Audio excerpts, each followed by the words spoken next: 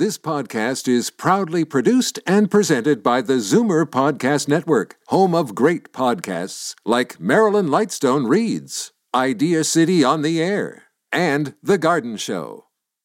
You're listening to an exclusive podcast of the Zoomer Week in Review, heard every Sunday at noon on AM 740 Zoomer Radio.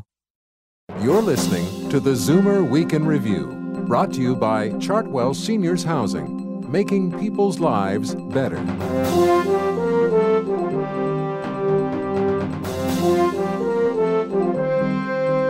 Good afternoon and welcome to the Zoomer Week in Review, all things Zoomer worldwide. I'm Libby Znaimer. We have been fed a bill of goods as a society that in order to succeed, you need to suffer. How often have you given up on a diet? It could be that you're trying so hard to avoid the foods you love, it's nearly impossible not to give in to temptation. That's one of the theories behind Dr. Yoni Freedhoff's new book, The Diet Fix: Why Diets Fail and How to Make Yours Work. He'll tell us more on today's program. Plus, April is National Volunteer Month, and if you need a little inspiration to do some good, wait until you hear about Nora Brett. Since enrolling in Ryerson University's Chang School's Caring Clown program, the 81-year-old has brightened the lives of countless people in long-term care homes. She's also very active in the Simcoe Community Services Foundation, and she'll share her story later on. But first, here are your Zoomer headlines from around the world. A new report suggests that provincially regulated nursing homes, often struggling with staff shortages, are routinely doling out powerful antipsychotic drugs that can lead to death in elderly patients living with dementia. According to the Canadian Institute for Health Information, almost a third of nursing home residents are on antipsychotic drugs, even though they have not been diagnosed with psychosis. Here's Ontario's Health Minister, Deb Matthews. We are seeing some good progress being made, understanding dementia and understanding those behavioral challenges and responding to them in a way that can really bring down the level of anxiety of people without using drugs.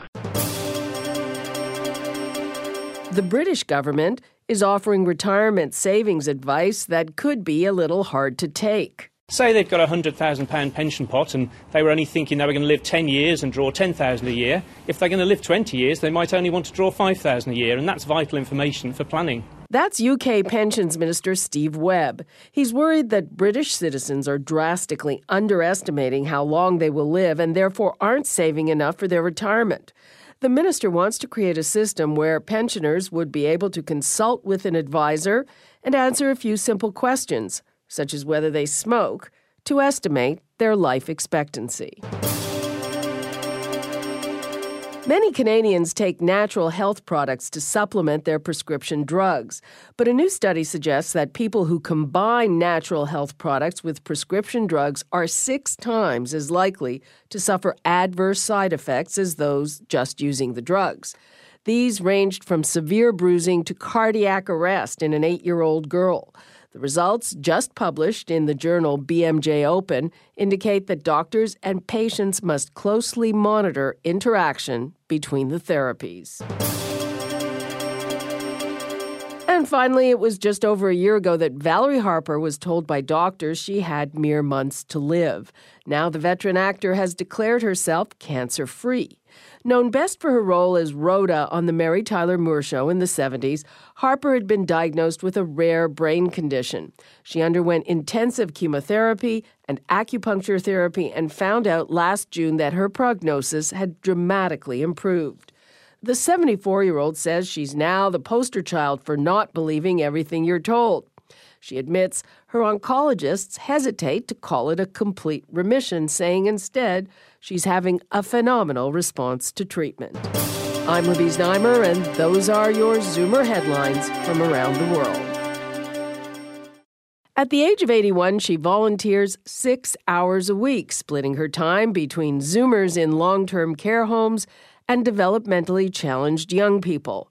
Next week, Nora Brett will receive a Dennis Mock Leadership Award from Ryerson University to recognize her contribution. Nora is a lifelong volunteer and a testament to the research that shows volunteering can actually help us live longer and better. When she had to stop walking horses for the Riding for the Disabled program after 20 years, Nora enrolled in Ryerson's Caring Clown program. She dropped by the Zoomerplex to tell us about her work. You're performing for older people. I mean, I'm sure that a lot of people are about the same age as you. Actually, quite a few of them are younger. It gives you a funny feeling. But I've just been more fortunate than they are because I'm independent and they aren't. So I just sort of look at it that way. And also, I always think, well, that might be me in another year.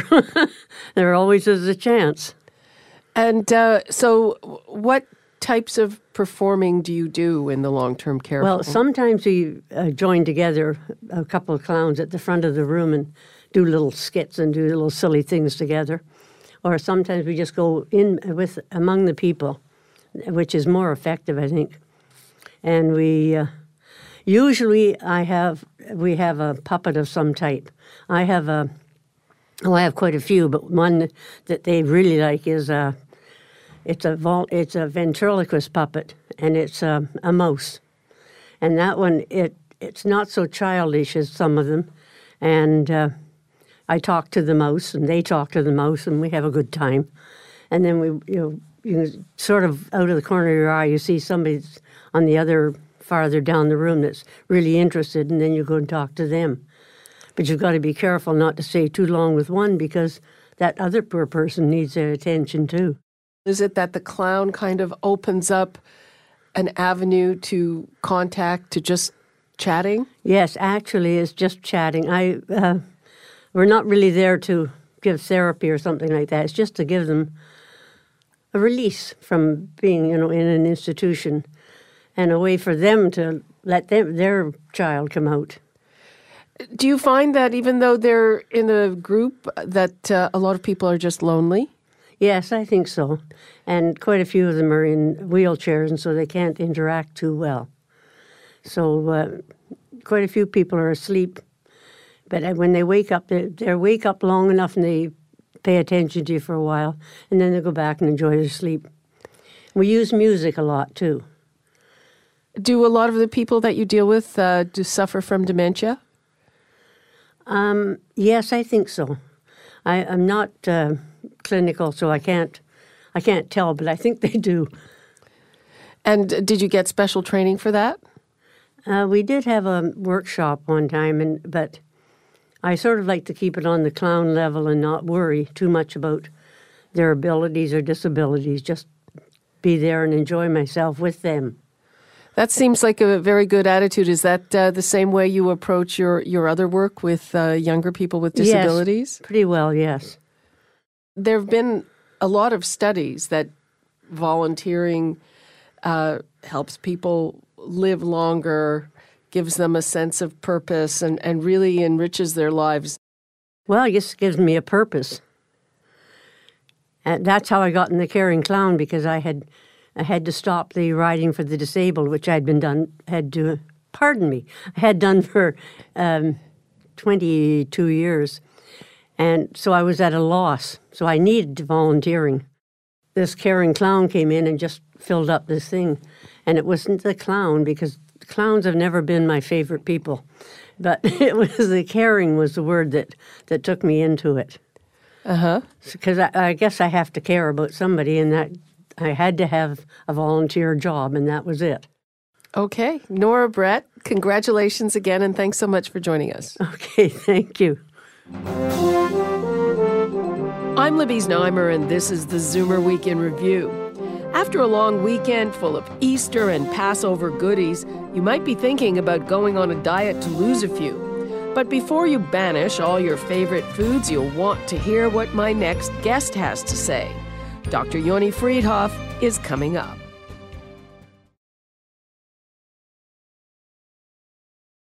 You're listening to the Zoomer Week in Review, brought to you by Chartwell Seniors Housing, making people's lives better. It stands out in a veritable sea of new diet books as a gimmick-free, sensible approach to achieving a healthy weight. Ottawa-based obesity expert Dr. Yoni Friedhoff is out with the diet fix, just in time for the post-Easter and Passover pre-beach weight loss season. And he tells me the first step is to understand why diets fail. I think they fail primarily because we have been fed a bill of goods as a society that success and suffering are synonymous, that in order to succeed, you need to suffer, whether that's undereating, whether it's overexercising, or whether it's cutting out foods you love. Suffering is the cornerstone of all modern-day dieting. And unfortunately, as a species, given that food for us is not just fuel, it's also comfort and celebration, we tend not to suffer in perpetuity, and when we can't stand it any longer, we quit.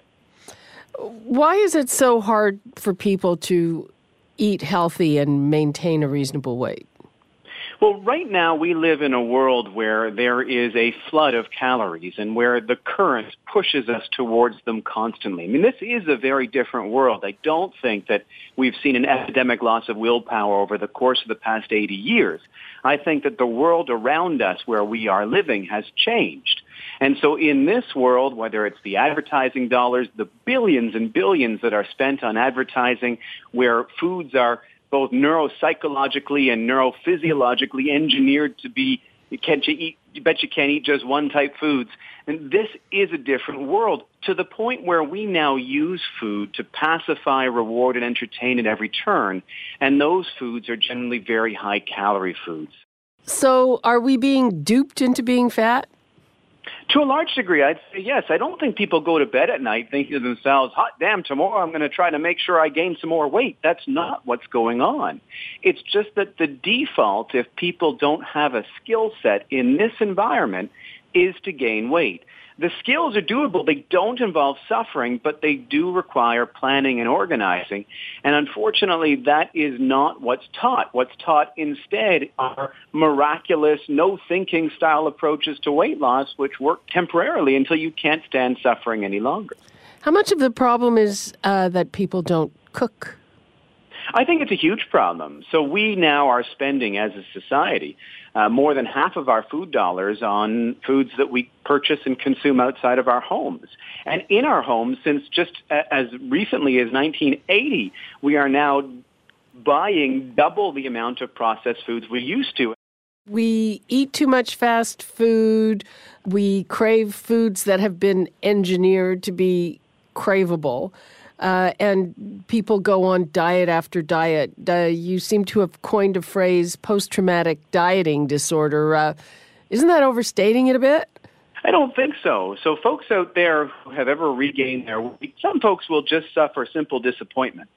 But there are many people out there, and having worked with literally thousands of people over the course of the past decade, there are people out there where it's not just simple disappointment, where that simple disappointment translates into really dramatic feelings of shame, guilt, belief that they are not self-efficacious, impaired body image, impaired self-esteem, and real depression. And these are emotions that were not present prior to these failed dieting efforts. And the reason that failing diets lead people to that place is because society also teaches people that if you just want it badly enough, well, you should be able to make it happen. And that belief that we are personally failing, especially when experienced multiple times, in an area of life which for many is hugely important to them, well, that is very traumatic, and it really can have a tremendous impact. Mm-hmm. So when somebody arrives at your office and has failed at these diets, what do you do? Well, so the first thing is to explain that the goals perhaps are a little bit different. The goal that I think we need to be setting for ourselves when it comes to healthy living and when it comes to healthy weights, it's not about body mass index tables. It's not about ideal weights. Scales don't measure the presence or absence of health.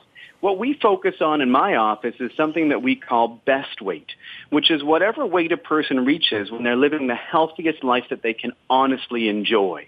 And so it's not about cutting out all of the foods that are, pleasurable in life. It is about consuming the smallest amount of those that a person needs to be happy and using things like the timing of meals and snacks, the inclusion of protein, and making sure you get enough calories at every eating occasion to minimize physiologically driven hunger and allow a person to be thoughtful. Because hunger and thoughtfulness just don't go well together, as anybody who's ever shopped at a supermarket hungry knows. So you say that the maxim, only eat when you're hungry, is the worst advice.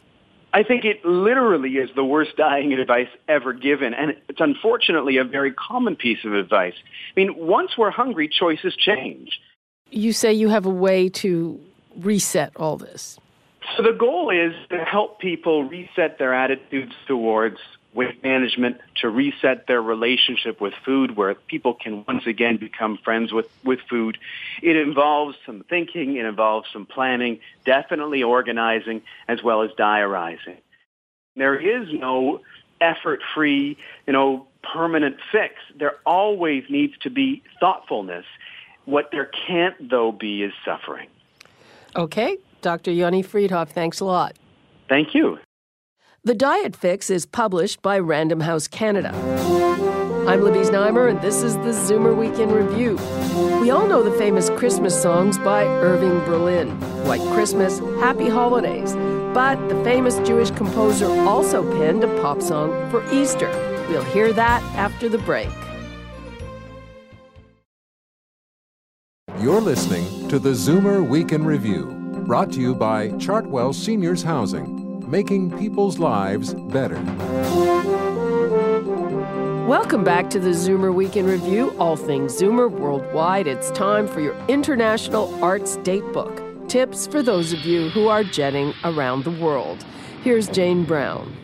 In New York City, see the new play by Tony Award-winning Harvey Fierstein. Casa Valentina takes place in the 1960s when a group of cross-dressing heterosexual men would go to the Catskill Mountains to practice their pastime. One of the problems these men have is that when people find out they cross-dress, when people find out they wear women's clothes, they immediately assume they're gay. It doesn't even occur to people that these are heterosexual men.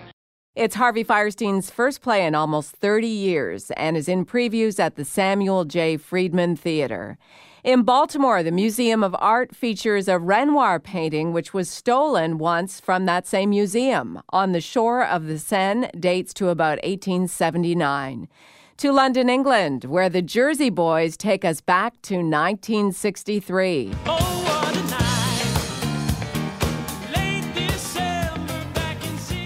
Jersey Boys is at the Piccadilly Theater. And in Rome, an exhibition features the artist, intellect, writer, poet, and filmmaker Pier Paolo Pasolini.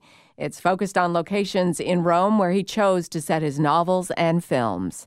I'm Jane Brown, and that's the International Arts Datebook.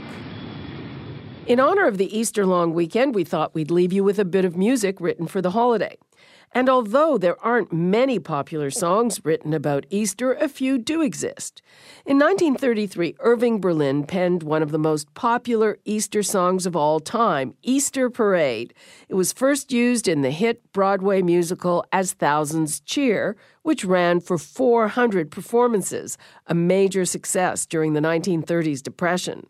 It became a bigger hit when Bing Crosby sang it in the 1942 film Holiday Inn, a movie that also featured Berlin's most successful song, White Christmas. But the most popular recording of Easter Parade is from the 1948 musical starring Fred Astaire and Judy Garland, also titled Easter Parade. The film featured many of Berlin's other popular tunes, including Steppin' Out With My Baby and We're a Couple of Swells. In fact, it won the 1948 Academy Award for Best Original Musical Score. Right now, we'll hear the original soundtrack recording. Here's Judy Garland and Fred Astaire with Easter Parade. Never saw you look quite so pretty before. Never saw you dress quite so handsome, what's more. I could hardly wait to keep our date this lovely Easter morning. And my heart beat fast as I came through the door. For in your Easter bonnet, with all the frills upon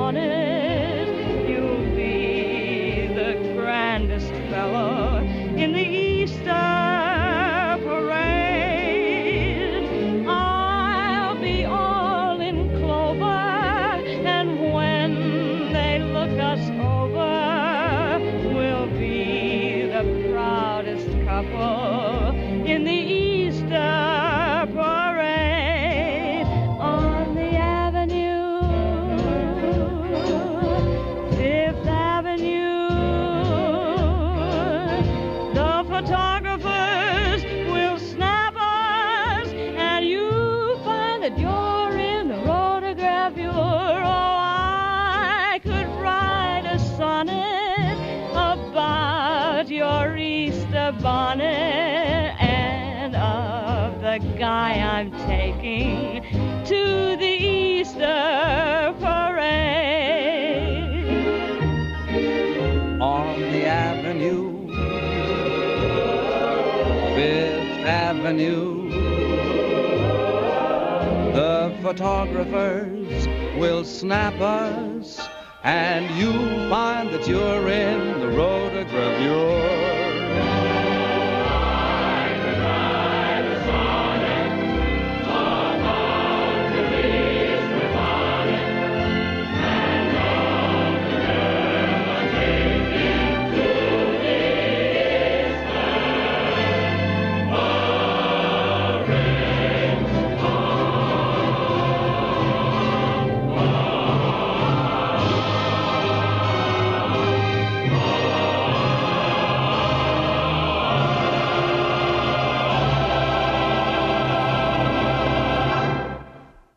That was Fred Astaire and Judy Garland with Easter Parade, the title track from the 1948 musical film. And I'd like to wish everyone a very happy Easter. And that brings us to the end of another edition of the Zoomer Week in Review. I'm Libby Znaimer. Thanks for joining me today. Please come back next week to stay up to date with all things Zoomer worldwide. You've been listening to the Zoomer Week in Review, produced by MZ Media Limited. Executive producer Moses Znaimer. Produced by Paul Thomas. Program director John Van Driel.